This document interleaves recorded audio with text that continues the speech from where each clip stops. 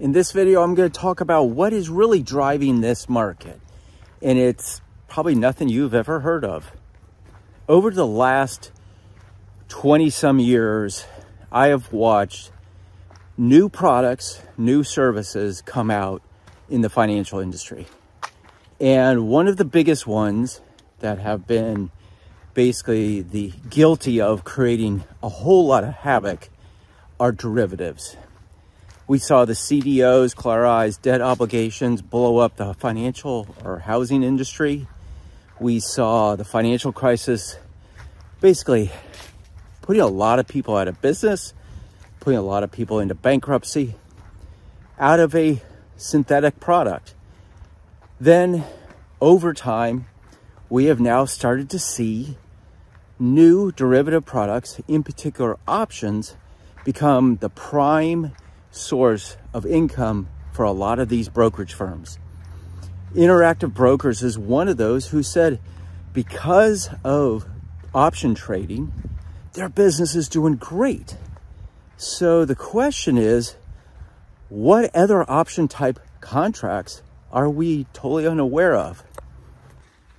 Well, one of those that has come to light in the last, I would say 60 days, are what is called 0 days to expiration options. What are these, you may ask? Well, what it is it's an option contract that expires the same day it starts trading. So let's say you want to buy calls on the SPY, S&P 500 ETF, and you want to get it super leveraged real quick and not obligate a lot of money to it, and you're willing to have it be brief. Well, a 0 days to expiration option contract, you could buy it in the morning, and by the end of the day, it expires. It's worthless, unless you've traded it and made money.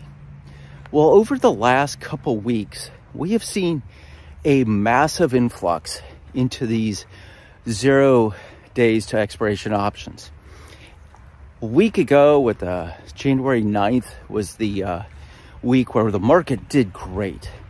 S&P went up, Dow, NASDAQ. But the S&P, in particular SPY, did really great. Yet there was really no economic news that would support it.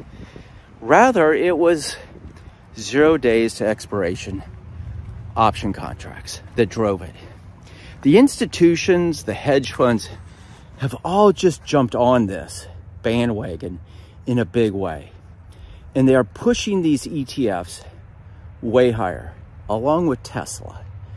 Tesla had a good week 2 weeks ago because of these contracts. Not because they slashed their prices on their cars, but rather because the institutions are leveraging and trying to do better, way better than they did last year. In particular, the hedge fund industry, who got beaten up last year, underperformed their benchmarks. And so this is one other way that these guys can get exponential returns and not allocate a whole lot of money. Whereas if you bought the SPY, you'd spend a couple $100 on it right now. Or if you bought the options on it, say a week out or a month out, or you bought leaps, which are more than 9 months in duration. But now you can buy these 0 days to expiration options, and you just trade them all day long. The thing about it, options, is they decay as they get closer to their expiration. So you can imagine with a 0 days to option expiration option, your theta, which is your decay level, escalates after 12 o'clock Central or after lunchtime. And as you come into the end of the day, those options decay, or the value decays really, really fast. Well, if you got like billions of dollars pounding into these options, they falsely move markets, creating really a unstable market and a false sense of hope that we're not entering a recession, or in a recession, as I believe, and instead retail investors start jumping back in, and then the market will eventually tank. Which brings us to Thursday of this past week. Netflix, after market close, came out and reported earnings. They killed it on this new subscriber level. They were up 3 million over what the street was projecting. But on their earnings per share, they reported 12 cents per share versus 45 cents what the street was expecting.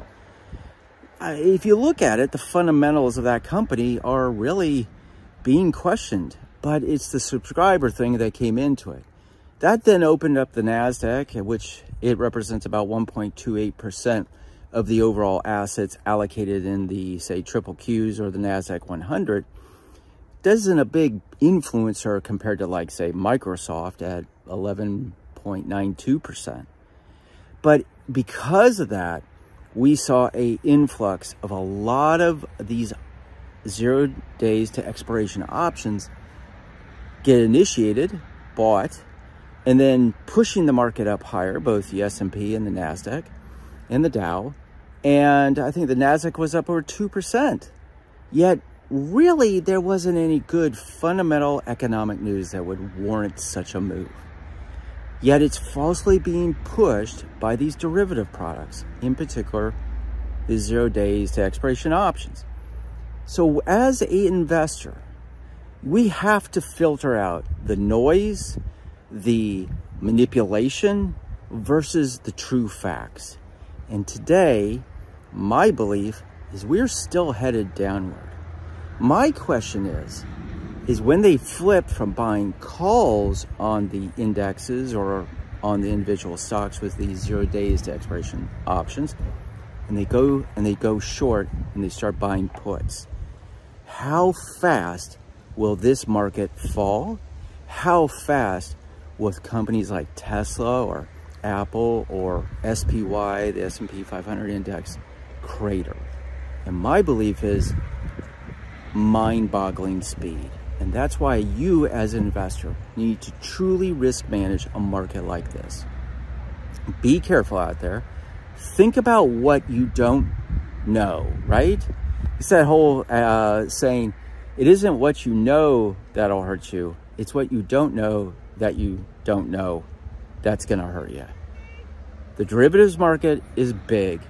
Friday's close represented $1.3 trillion in option contracts that expired. What